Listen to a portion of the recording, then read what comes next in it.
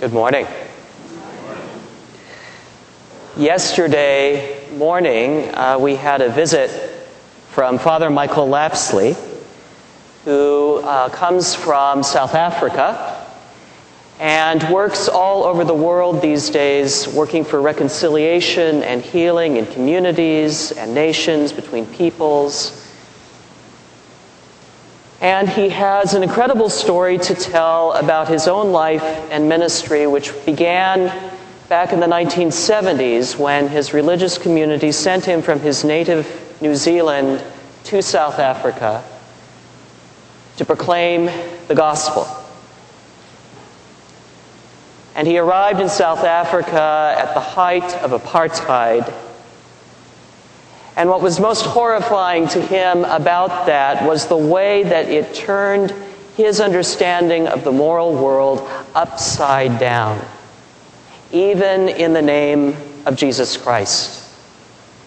Because apartheid rested in part on a distorted proclamation of the Christian gospel. And what really brought that home to him most vividly was his witnessing young black children, students, getting shot in the streets in broad daylight. And the people shooting them would then go to church the following Sunday with impunity, praying to a God that they believed approved of their actions.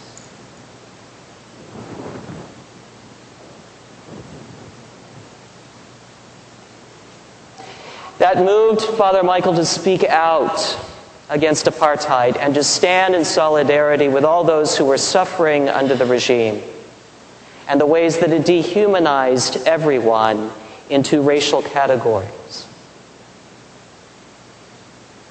And it's a story that he shares over and over again with people who have experienced trauma in their lives, as we all have in one form or another.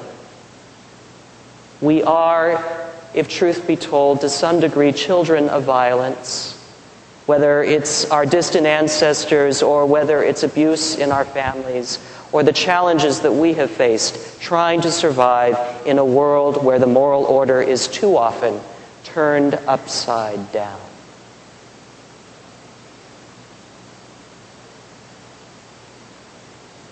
Reflecting on that makes me wonder about the title of today's Sunday. It's Christ the King. And it's a bit of an odd duck in the Christian calendar. It's also a latecomer. It was introduced by Pope Pius XI in 1925 in an encyclical. It was meant to be an antidote to the rise of fascism in Italy under Mussolini. And it became adopted a little bit later in the 20th century by other Christian denominations, including our own. But what do we really mean when we call Christ a king? Because kings, as we all know, are not the most reputable people in the world. You can only name a handful that we really like, and most of them ruled in peacetime. We have sort of an abusive great uncle in the Anglican family named Henry, who is not the most illustrious king in all of history. We owe him a great deal from his break with a corrupt papacy that was in league with all of the crown heads of Europe and a lot of intrigue. We owe him for getting Thomas Cranmer lined up to write the first Book of Common Prayer, but then also in the room with us are Henry's wives and their blood and his intemperate desire for power and a male heir. We look to Scripture and we don't do much better. Jeremiah is recalling for us today the great kings of Israel, shepherds, David and Solomon, for instance.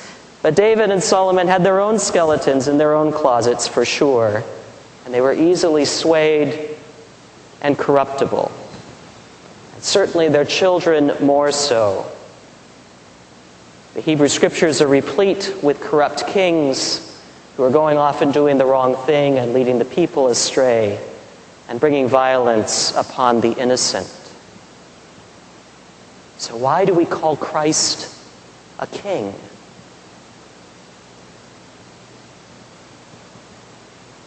One reason might be that we're recalling the ancient Christian community, because what we can gather from what we have is that even before the words of the New Testament were put to paper, even before the gospel we heard today was written down, there were at least two primary proclamations of the early Christian church. One of them was Christ is risen, and the other one was Jesus is Lord. Kyrie, King. And it was a statement that was quite radical because the subtext to that was, in the first century, Jesus is Lord, Caesar is not.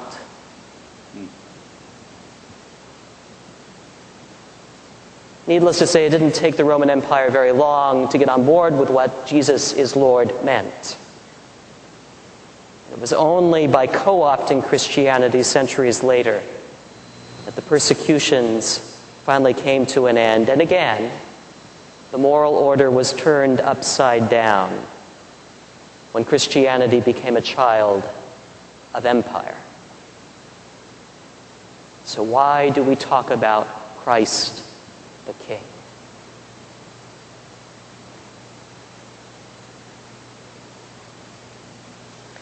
Father Michael traveled the world speaking out against apartheid.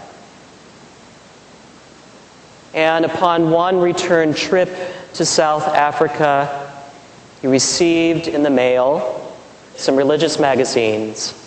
When he opened them, they exploded. He lost both hands and an eye. His eardrums were ruptured. He didn't know if he would live or die. And he tells the harrowing story of being in a hospital room by himself, wondering whether it was worth it to go on living. A few weeks before he received the letter bomb, he had been to visit a school and had spoken with children about the importance of working against a system of evil and about how precious their lives were.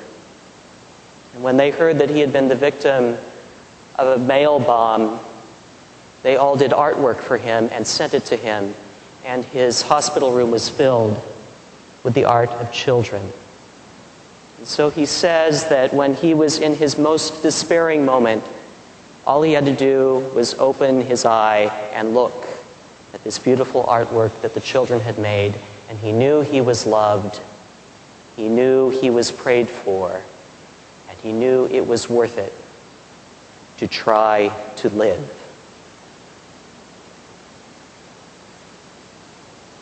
Father Michael says that it is not enough to survive. As children of trauma, it is not enough for us to simply survive. That's not good enough in the light of the Christian gospel. We are called to heal. And more than that, to overcome our wounds, to become a new people. And when Father Michael started to take that seriously, he began a new journey which he now takes around the world with him. And his prosthetic limbs bear witness to the wounds of Christ. And they are no longer the sole subject of his life. It's not the first thing he talks about when he meets with people.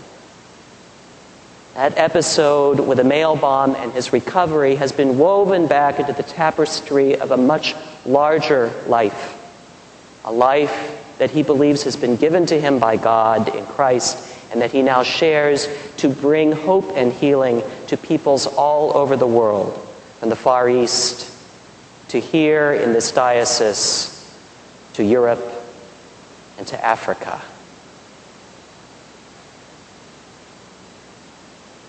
Today's image of Christ the King in the gospel is not about a king who sits on a throne. We could have called those up in Scripture today. Christ on a throne, Christ victorious, Christ in a gilded hall, Christ in the great castle in the sky. But today we have a king who rules from the cross. And he rules in this way. When a thief who recognizes he is receiving what he deserves says to Jesus, "Remember me. Remember me when you come into your kingdom. Remember me like you'd remember a lost family member, like you'd put an epitaph on a tombstone. Put my name somewhere," he's asking Jesus. Jesus says, "That's not good enough. Today you will be with me in paradise." We need Christ as King to put the moral universe right side up. For Christ, our King, rules not with a military and not with might or power, but with compassion, with love, with healing, with true justice. It is that kingship that we take ownership of today for ourselves, and then we are called to turn outward and share that with a world in need of healing. A kingship that leads us always into new and greater life, and leads us from being survivors to being victors, healed and redeemed for all eternity.